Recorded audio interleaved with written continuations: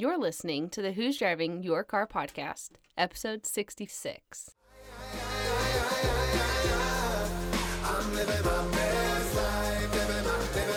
Hello and welcome to the Who's Driving Your Car podcast, where we discuss not only who or what might be driving your life, but also the great views and experiences along the way. Do you drive in the fast lane like my wife, or do you feel like you're stuck in first gear? You only get one life to live, and it can be either a total wreck or a beautiful cruise into the sunset. We are three friends that have collectively experienced almost anything that could possibly happen in this crazy world. And we'll be discussing our personal reflections and experiences, so hopefully you can avoid running out of gas and truly enjoy the wind blowing in your hair. So hop on in with us for a little road trip called life, and let's discuss who's driving your car. Aye.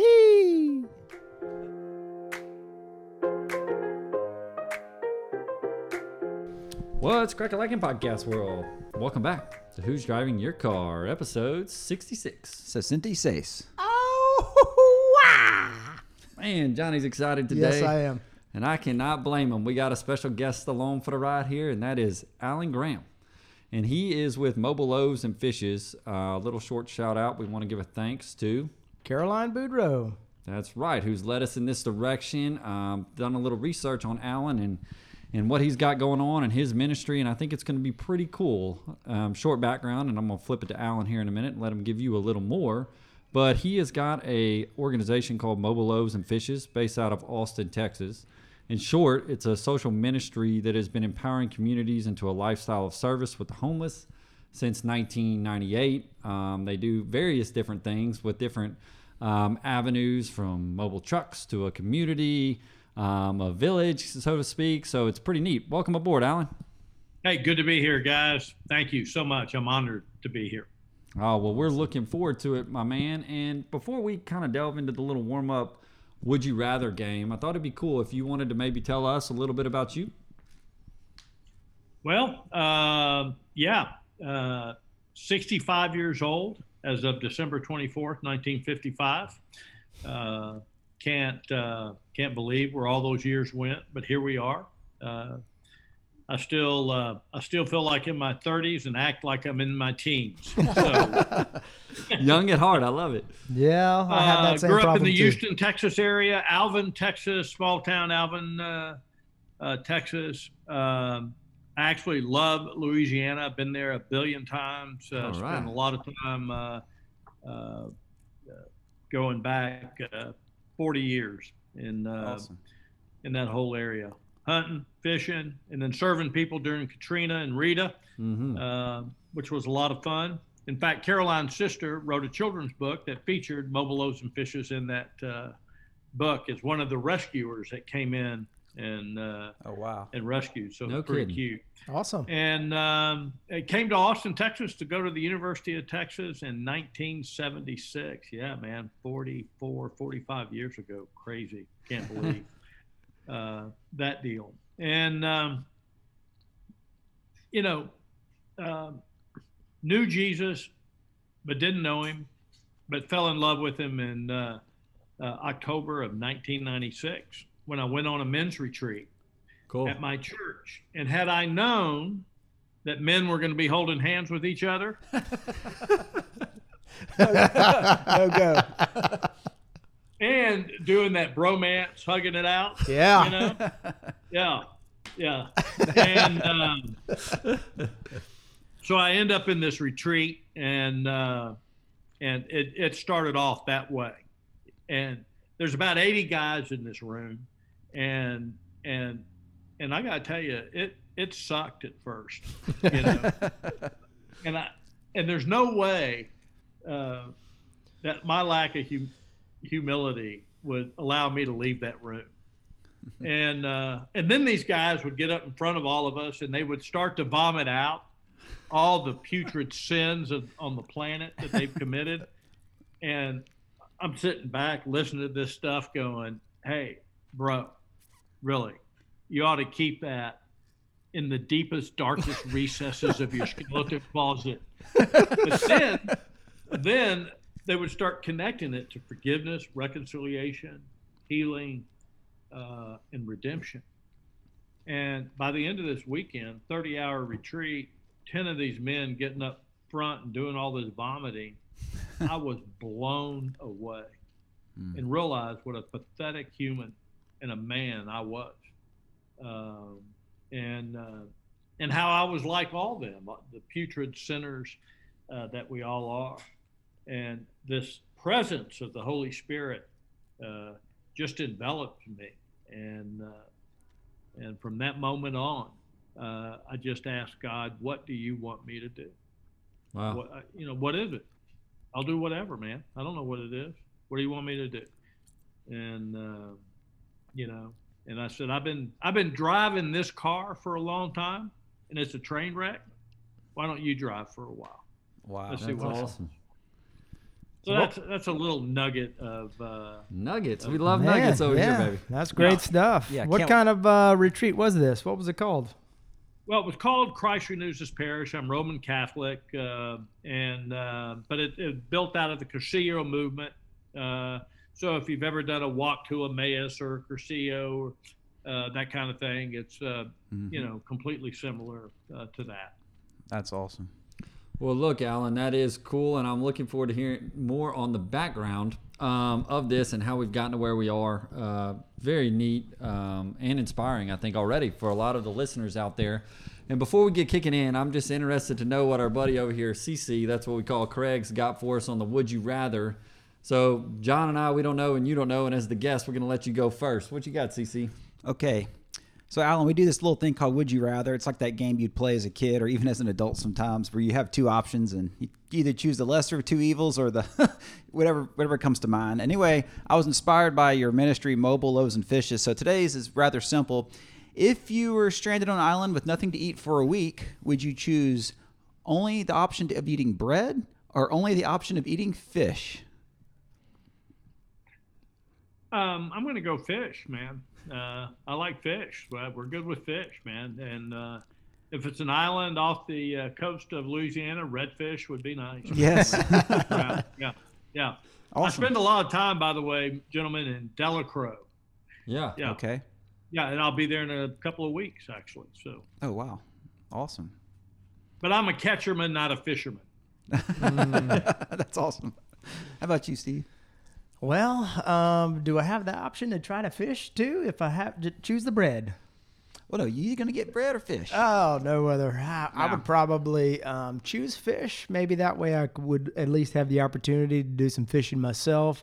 Maybe do some spear fishing. I don't know. I feel like I could get some. I like the redfish too, Alan, but I don't know how long I'm going to be on this island, so I might need to go try a couple of different varieties to get a little different flavor while I'm out there. Nice. How about you, hot dog? I feel like this was inspired off that snapper I had this morning in my hands in my client's house. Had a big old snapper in my hand this morning, Alan. One of my clients gave me. I would go with the fish myself. I feel like I'll take in the good old protein. I could have a variety. I guess with the bread, I could have some variety too. I don't know if we're working on that when I can go fish, catch what I want. So I'd stay with the fish. You gonna switch it up on us? Or you gonna stay fish? No, I'm staying fish. I like fish. Yeah, like you said, a little protein. Little omega-3 fish oil, mix it up. Now, if you get, I didn't clarify. If I'd have said it's those little fried cod patties, I thought about that. Are we like? Oh man, just versus redfish on the half shell with some garlic butter. That's a little different. Oh man, yeah. But anyway, I didn't clarify. So yes, fish is what I'd go with. So. Well, very good, CC.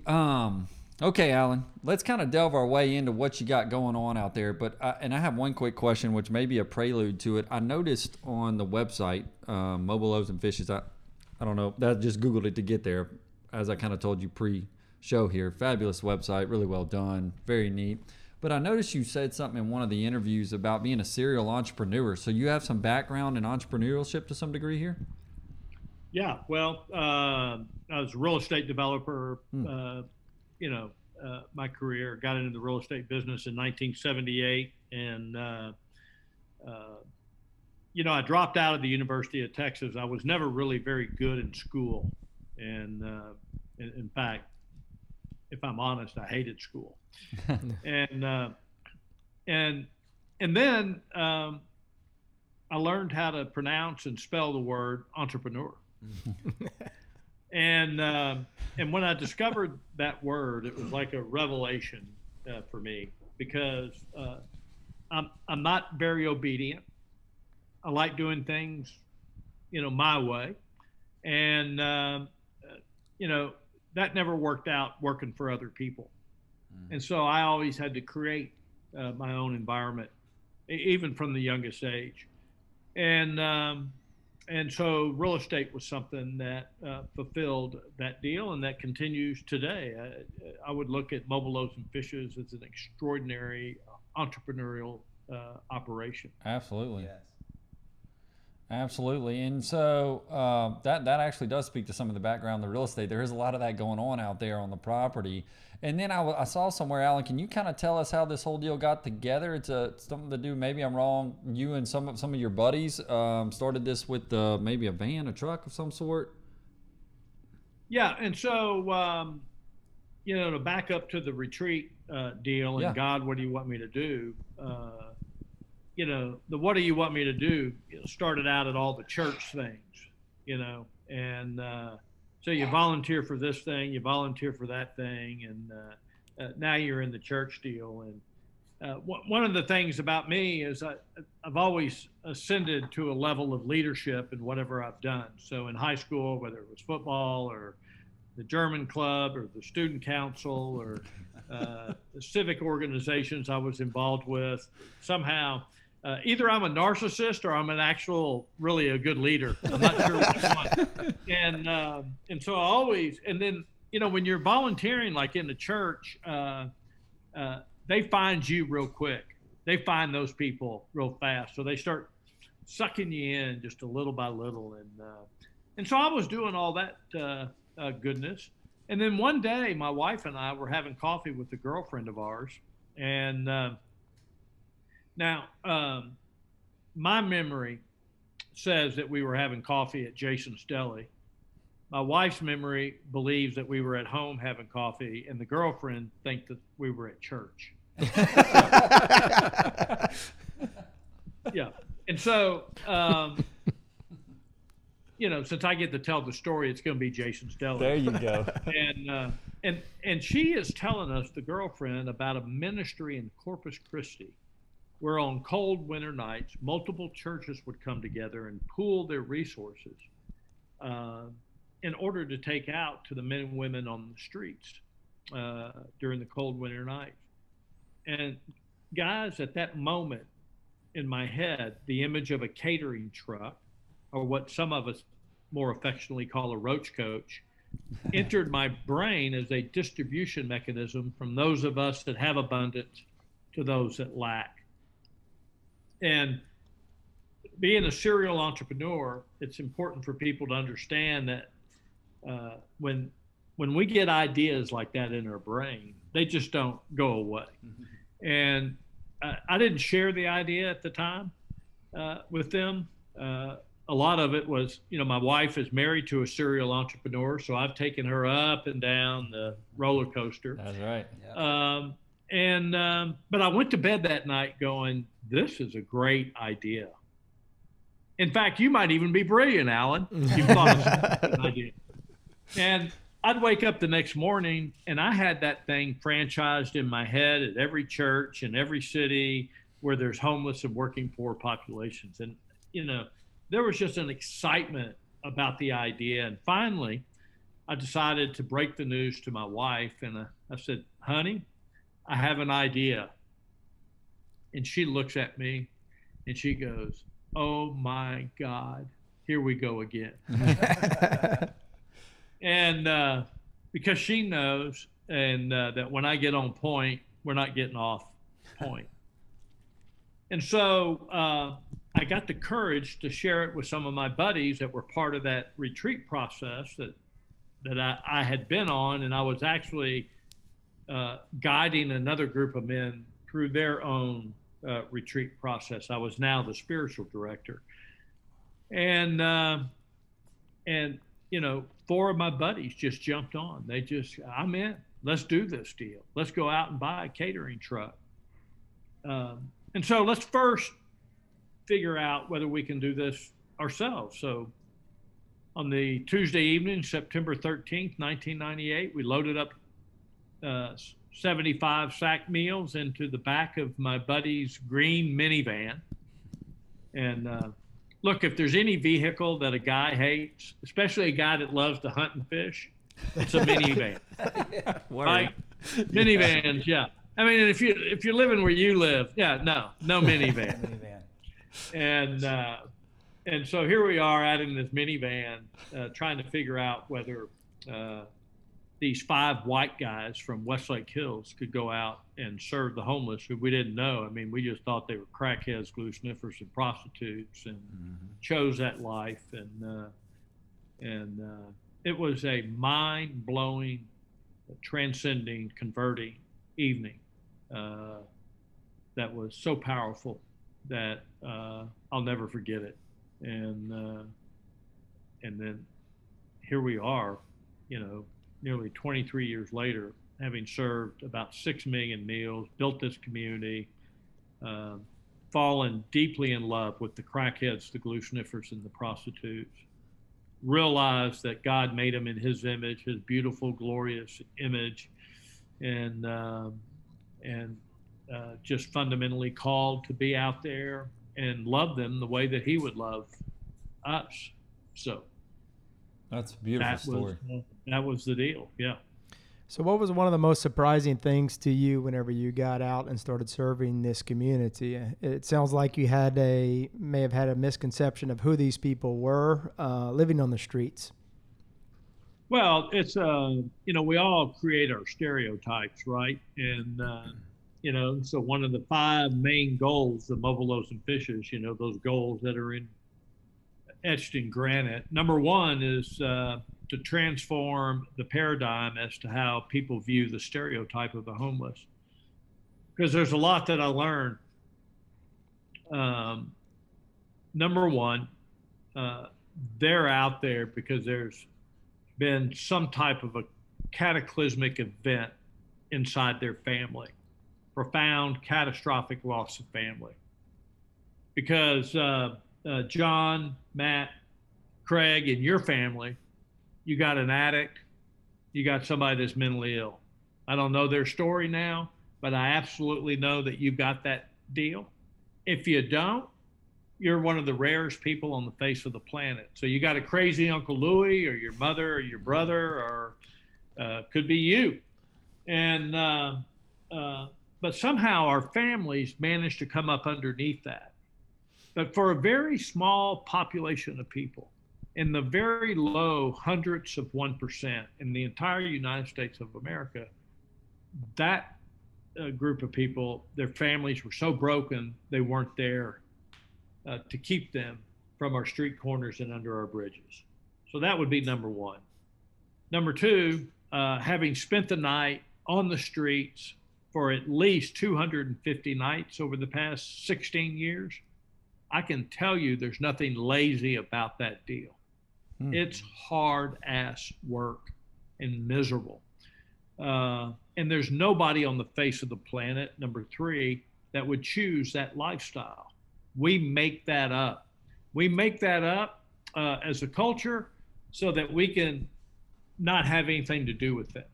So we'll say they have chosen that deal, but nobody chooses that deal. And what I try to do is I try to take everybody back to the moment when they were 12 years old. Remember when you were 12, man. You're laying in bed at night. It's that twilight period just before you're about to nod off to sleep. You're looking out the window into the starry, starry skies, and you're dreaming. You're fantasizing about what you're going to be when you're going to grow up. Okay? And I'm going to tell you my 3 dreams that I had when I was little. 1, I thought I could become a rock and roll star. I played the guitar and I had a band. And I could see me, as the Beatles or Led Zeppelin or AC/DC or you name it, your music of choice, on stage. And today at 65 years old, when I'm cruising down the highway and nobody's in my car and the radio's as loud as it possibly can go, my mind is on stage with that guitar in hand, singing that song. So that dream has never left me, although I can't sing and I'm a really shitty guitar player. There you go. Number two, I played football, you know, and when I was in junior high and high school, I was okay. I was great in junior high school. Early high school year, pretty doggone good. But then as all my friends started to mature, the equalizer came out. And my high school, Alvin High School, all white school almost, was playing an all black school in Galveston called Ball High, almost all black. And their middle linebacker was a white guy named Jim Yarborough. This is in 1974, time frame. And just to tell you, Jim Yarborough went on to play at the University of Texas and was awarded the Outland Trophy for the greatest offensive lineman in college freaking football. So here I am as an offensive center going up against this linebacker who every play, and when I say every play, it was humiliating. Hurting me. I'd never had that experience before. And I knew at that moment that college or pro football was not in my deal. But look, when I'm watching a great game right now and something happens, great tackle, great hit, I'm still there at 65 years old. I can see me doing that deal. And then the third thing that I love is I love airplanes. I have my pilot's license. I love the smell of burning jet fuel on and avgas on airfields. And I dreamed that I could be a jet fighter pilot at 12 years old. And when I see something like an F-35 screaming across the sky, guess who's flying that thing in the cockpit?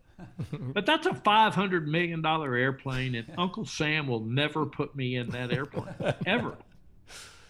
I can tell you what was never in my dream or in your dream or in any human being's dream ever in the history, and that was being homeless, smoking crack, and prostituting on a street corner somewhere, ever. So it's no choice. People may say that they've chosen that, but what they're really telling you is I've resigned myself to this miserable lifestyle, and I'm going to disguise it as choice. And then these are hardworking people. You see the panhandler standing on the street corner, and you're thinking that lazy, SOB, and but I challenge you to go out there and stand there for nickels, dimes, and quarters, and mostly spit and beer cans thrown at you and FUs and that kind of stuff for $50 a day. And I began to ask, why are you out here begging, man? And then I realized something very profound. When I moved to Austin in 1976, out of the Houston area, there were no panhandlers on street corners. There were men and women selling bottles of water, newspapers, flowers, cow skulls, cow skins, and I can tell by your character, your favorite, Velvet Elvis art. And nobody was begging, but we outlawed all that stuff. And now the only thing that they can do is the First Amendment free speech right to hold a sign and beg. Go to Mexico and get off the airplane. Go to Nicaragua, go to Italy, and you get assaulted by a gauntlet of entrepreneurs. You come to the United States of America, the most abundant society on the planet, and you get assaulted by these beggars on our street corners. It makes no sense to me. I'd rather have the opportunity to buy water or flowers or Velvet Elvis art if I like it. So those are yeah. And frankly, look, if you're living out there in misery and sleeping on concrete, cardboard on top of concrete, I'm going to figure out a way to maybe try to sleep a little bit better. And that might involve, a few beers, might involve smoking some weed, might involve, God, no telling what will happen, and living out there will drive you crazy. And so I quit putting my judgment hat on, mainly because God told me, hey, no, that's not in your repertoire of giftings. You're not the judge. I am. I'm the only one. We'll decide what we're gonna do, and just start loving on people the best I can. Yeah, I think that's really insightful, because I think a lot of people share that same misconception whenever they encounter a homeless, not knowing their background or why they're out there. And it's amazing, because I think a lot of these individuals probably, like, whenever they first encountered you, they probably came up with a sort of a guarded reservation, thinking, well, we've always been treated this way. How did your ministry start to see some of those barriers being broken down, where they opened up to, hey, this person kind of sees more than just the ragged clothes or the unsanitary conditions. They see me as an individual, and kind of start breaking those barriers down. And what kind of examples did you have where you experienced that? Well, it's all about time in. Trust is built over time. We've all been in distrustful relationships in our past, and so when you imagine trying to rebuild trust, what that's like, or even trying to build trust, it's a fairly complicated deal. But bottom line, it's about time in, and sometimes for many of our neighbors, it's a lot of time, it's a lot of years, because everyone in their lives have disappointed them. I've got one of my buddies, Will, that lives in the community, and when he was 12 years old, his father was selling him to other men. Mm-hmm. And then the drugs, the alcohol, prison, the system, the failure of the people that should have been the most trustful in your life, completely failed him.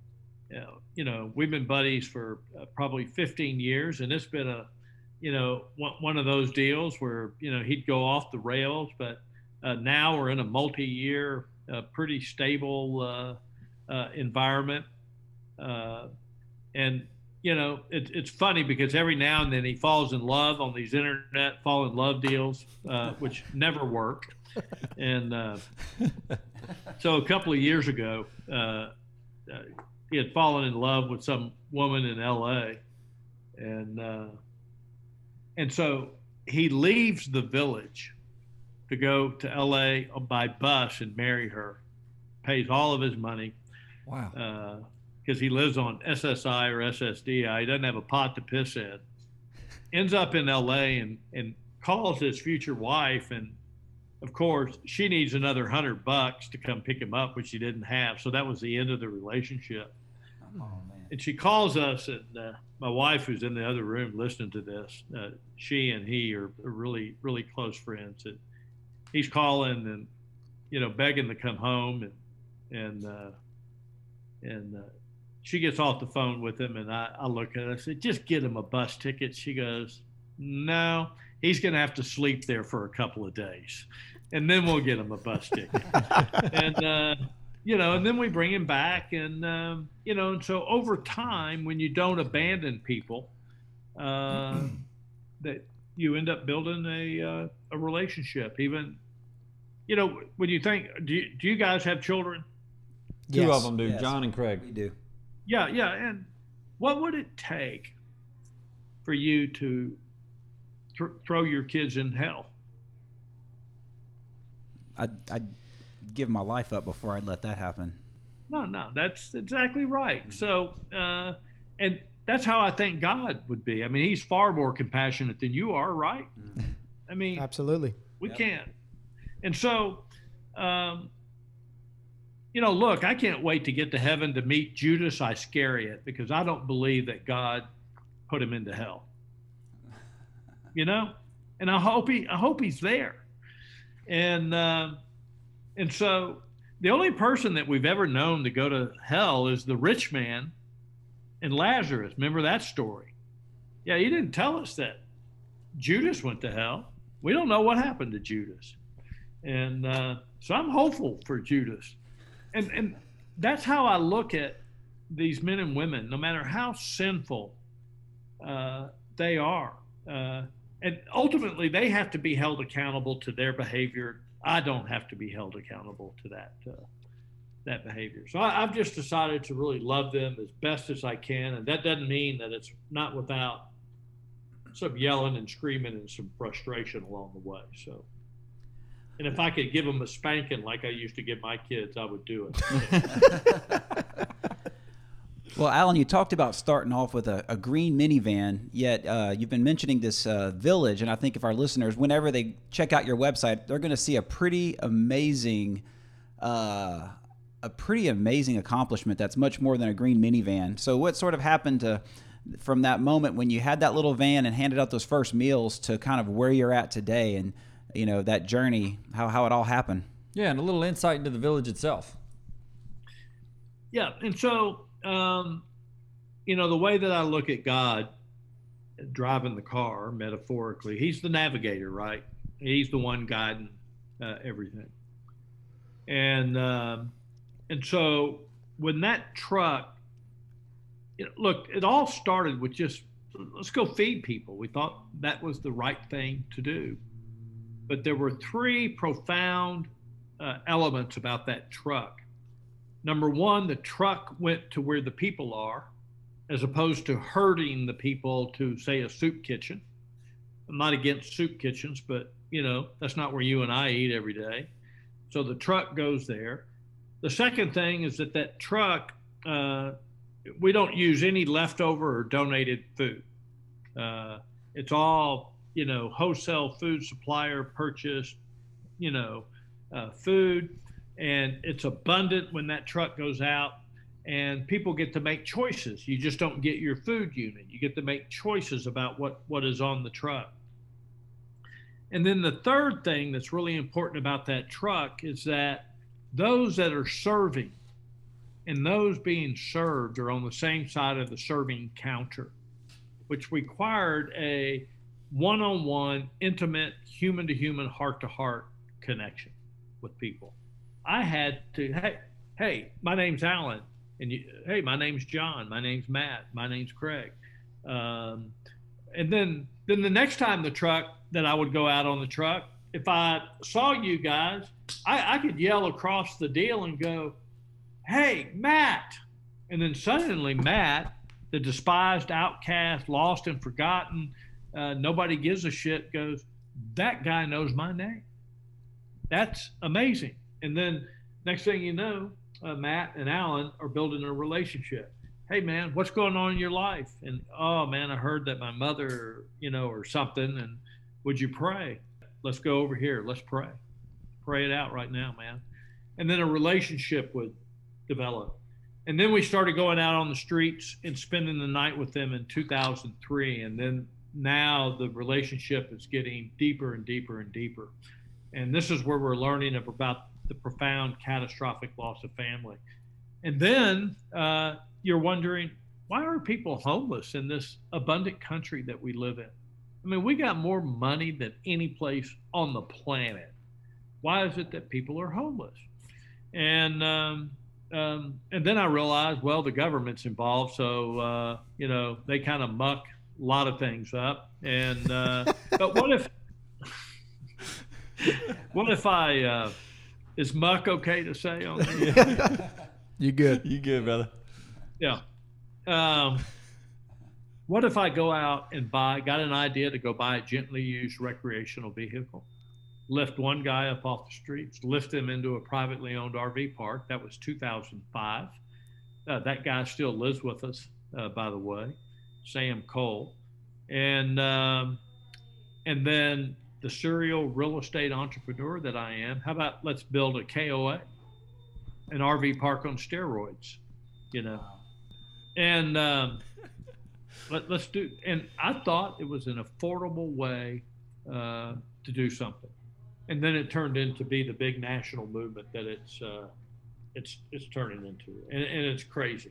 People are coming from all over the place to check us out. Yeah, I saw that. You can do the Airbnb and stay out there in the end. That style going on. And can you give Alan, the listener, a little look about the property? I know it's about 51 acres or so. I might be wrong on that somewhat. There's different areas. I see a phase 2 started back a couple years ago. Can you give a little insight into what exactly is going on the property, along with the many, it's self-sustaining for the folks staying out there, paying rent, all those. Can you just give a little insight into some of that? Very neat stuff. Yeah, well, we call it a 51-acre master plan community. We're actually planning 126 additional acres right now that will add over 1,400 homes. But 51 acres, it was phase 1 and 2. Phase 1 was 27 acres. Phase 2 is 24 acres. You drive into the property, and the first thing you encounter is our outdoor Alamo Drafthouse movie theater, which is a 44-foot outdoor, drive-in movie screen, old-timey, that was refurbed, and it is sitting in a 500-seat outdoor amphitheater. And surrounding the amphitheater is a 19-unit bed and breakfast of eclectic tiny homes and RVs and yurts and teepees. And I mean, how dumb do you got to be, gents, to put a bed and breakfast in the middle of a village that's meant for the chronically homeless? and I mean, stupid is as stupid does, but that deal is booked solid. You can't hardly get a room. Right now, they're closed because of the whole COVID thing, but we're going to open up probably by June. And, it's crazy. We have a medical clinic, a store. We have a car care business. You can bring your automobile out there and get oil change and state inspections on our property. We have 100 on phase 1, 100 RVs and about 135 of these really cute tiny homes. And then on phase 2, another 100 RVs and 110 RVs and 200 micro homes out there. We have a organic farming operation. All the food is free to the residents that live there. We have a micro enterprise business deal that goes back to, our people are entrepreneurial as well. They would rather sell things. So we have an art house, a blacksmithing shop, a wood shop, the car care business, pottery operation, silk screening, stuff like that, jewelry making, leather work, so people can come in and create products that we can sell. Last year alone, through a variety of all of our dignified, of our micro enterprises, we distributed, I think it is $958,000 worth of dignified income. Incredible. Wow. Bunch of money. So it's just, really just a super incredible place. But, the videos and my pontificating about it doesn't do it justice. You've got to come see it. And we do tours every day. So. Hey, Alan, I know that you talked about having some work opportunity for the residents who live out there. What kind of changes do you see in these residents whenever they get back to using some of their God-given talents in order to support themselves and get more of their self-worth by earning a living and paying their rent and doing some of those things which they have lost? Yeah, and so the foundation of everything that we do out here, the foundation of the village, rests on top of Genesis chapter 2, verse 15. So just after God created the Garden of Eden, and in the garden is everything, he then takes the man, settles him in the Garden of Eden to cultivate and care for it. Then the Lord God takes the man, settles him in the Garden of Eden to cultivate and care for it. So it's extremely important from a kingdom perspective. We're going to follow God's will. He wants you and I to be settled. And when we are settled, and we're not anxious, and we're not freaking out, we're not living outside in filth, and we're not being despised and outcast, then it moves us into this place where we can begin to cultivate using the gifts that God has given us. And there's nothing more powerful. One of the things that I love is I got a buddy of mine in the village. Both legs have been amputated. He's in a motorized chair, and he'll be out there multiple days a week with a blower, following the weed eaters and the lawnmower guys, and blowing off all the sidewalks and streets in this wheelchair. And he works hard, and the place looks spotless because of him. He's got no freaking legs. Amazing. And and so it's and then the miracle. Once you're settled and you're cultivating, you begin to care. And when you're on the street corner and your hand's out, all we see is a beggar, But what we want to do is turn that over so that the hand is in and doing something for somebody else.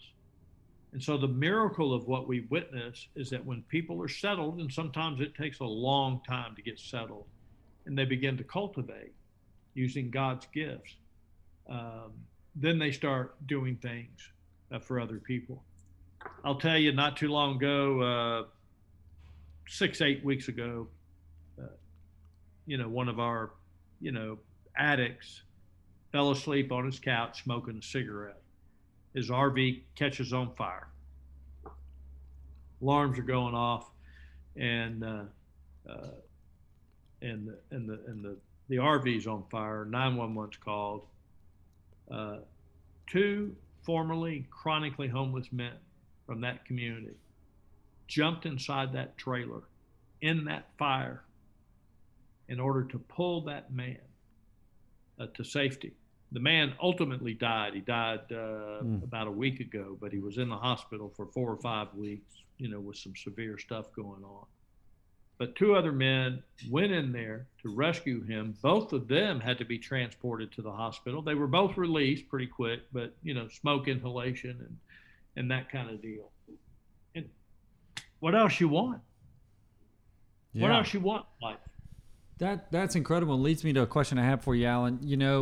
We love to motivate and inspire through faith and hope. And I feel like the human spirit is really amazing. There's not much more like it. That's a perfect example what you just give right there. Can you tell a little bit about not giving up and having hope in humanity, hope in people? Because I do think, and we've hit on this, a society in which we all are made of the flesh. We judge at times. We don't look at people the way we should.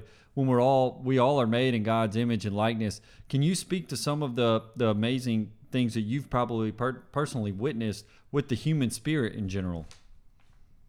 Well, first of all, you got to reflect inward. I mean, you got to be in front of the mirror, and I can tell you, nowhere in Scripture does God tell us to give up.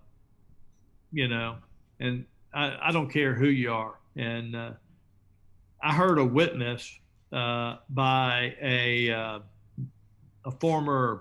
pastor that was a chaplain in the Walls unit in Huntsville, death row. And he tells this story about a man that he stood at his side when they were executing him, who he had got to know over several years, who had kidnapped, raped, hacked up a couple of little girls, put them in garbage bags, threw them over a bridge into the Trinity River. And he's telling this story in great detail and at great length. I'm giving you the complete Cliff Notes version. He's talking about the relationship that he built with that man. He's talking about his conversion and coming to Christ.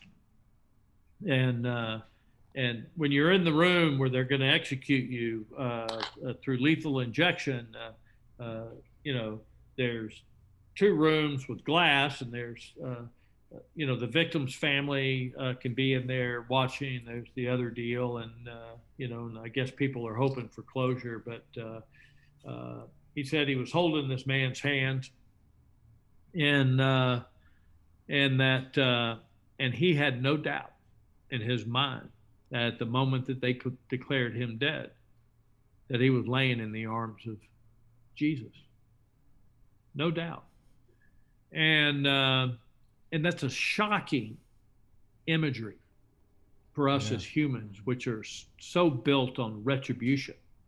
But that's not what Scripture teaches us. And so I think we first have to look inward at our own selves about, are we doing? Because see, when you reflect, when you know the truth will set you free, right? And it's not just about that Jesus is the Son of God and the Lord of Lords. It's bigger than that. You know, it's all the truth. It's the truth about your sinfulness. It's the truth about your thoughts when you're driving down the road in your car and you're looking at that beautiful lady out the deal. What are the thoughts going through, your brain on that? It's recognizing that at that moment you're sinful. And if you're going to give up on somebody, you need to recognize that that's a sinful thought. So we just don't give up. Now, I will, sometimes we have to excommunicate people out of the community because they're a threat, or sometimes people are going to get arrested, and people have to be held accountable to their civil behavior and all of that. But it doesn't mean that we give up, on them. But look, this isn't a miracle of fixing and repairing phenomenally broken people. It's a matter of loving on people and caring for them until the day they die, and then giving them the extraordinary dignity of a profound death. And, we cremate our friends and we inter their ashes in a columbarium right in the middle of our property. When people die on our property, to give you kind of an example of what happens, like if somebody dies, the way that it works, somebody dies, let's say they're not on hospice or anything, they die. We find them dead in their home. Well, the police, 911 gets called. The cavalry comes out. There's probably not going to be any resuscitation efforts, but sometimes there is. And then the police are called and an investigation ensues. The tape comes out and they have to investigate. And then when their investigation is done, they call the coroner who's going to come pick up the body. And you don't know when the coroner is going to come. It may be hours and hours, depending on what's going on in the city. People die every day in Austin, by the way. And then they have to do their investigation. So it's a long, arduous process.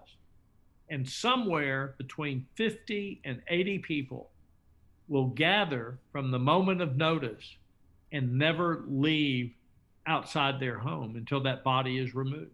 Wow. And the coroner knows now. They try to tell us that because we make them stop with the body on the gurney so we can pray over the body. It used to be that they tell you that, no, we can't do that. And they go, look, man, we're going to block you. Yeah.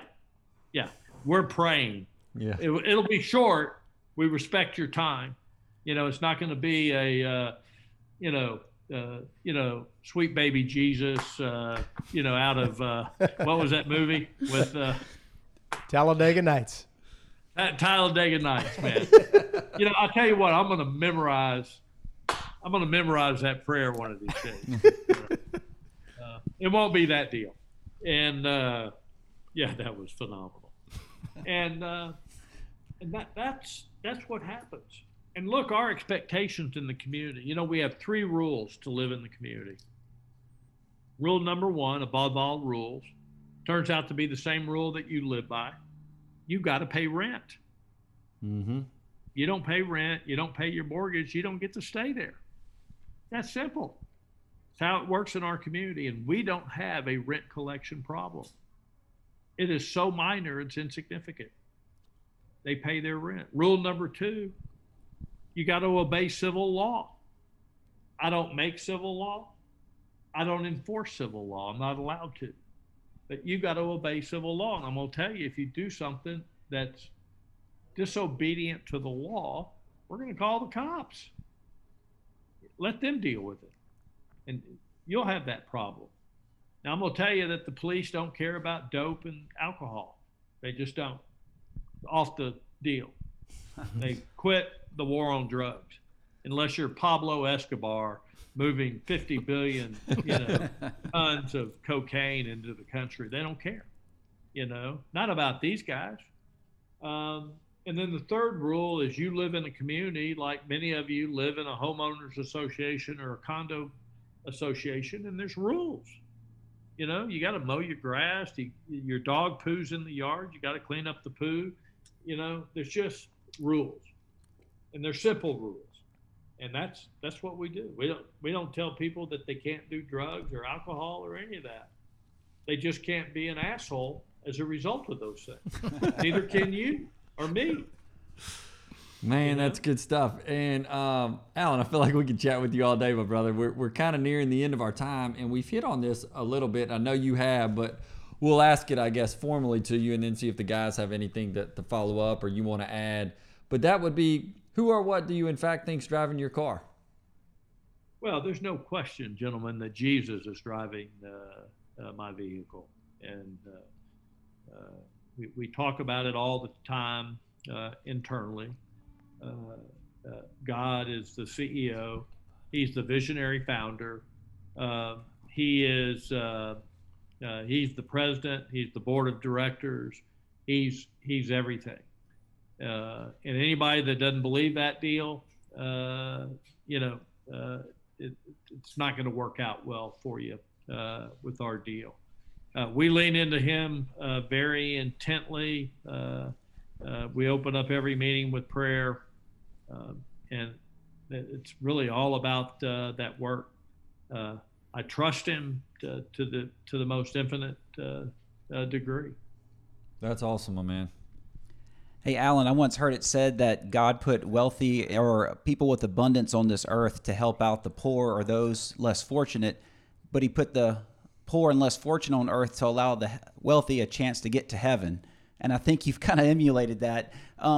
Where can people go to find more about your ministry? Maybe, I don't know if you accept donations, contributions. Is there a website or place they can help share or at least spread the word? Or even if that's not an opportunity, just any words of wisdom for them to give back?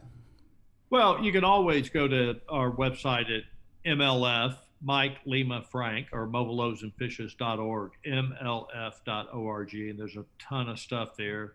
And of course, on the front page is a big old fat donate button. So you can always do that. But the best thing that you can do actually is get in your car and let him drive you to Austin, Texas, and come see what we're doing. So put him in control and come down and check out what we're doing, and then see how that inspires you. Alan, what I call this is some fly happenings, man. You got some really good stuff going on out there, and I'm always trying to get these two to make a little trip with me, go somewhere. This might be it. I'll get you on my team, and we can try to get out there, the three of us, and come meet you in person and check out what's going on. I think it would be quite the inspiration. Y'all are in Baton Rouge? Lake Charles. Where are you? Lake Charles. I mean, it's not that far. I'll be driving. It's 8 hours from here to New Orleans, Delacroix. So, I mean, it's 6 hours? How far are you from New Orleans or Delacroix? A couple hours? About 3, right? 3 hours. You're 5 hours from Austin, man. That's right. No excuses for them. I agree, Alan. Pretty close. 0, man. Yeah. Yeah, that's just being disobedient to the Lord, you two. Tell him, Alan. Come. I knew I liked you. Y'all need to stop driving your own car. They let their wives drive it, Alan. That's what it really is. Well, look, my brother, we appreciate you coming on with us. It really has been quite a journey here today, and I would just implore our listeners to check out what they've got going on out there, and maybe, not judge a book by its cover. I think there's a lot to be said and a lot to be learned from for the conversation today. And until next time, we'll catch y'all later.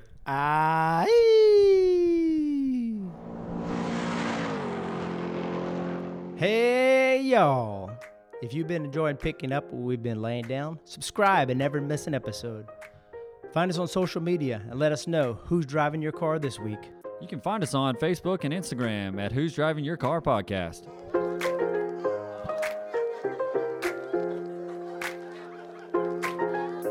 Perfect timing, sun is shining.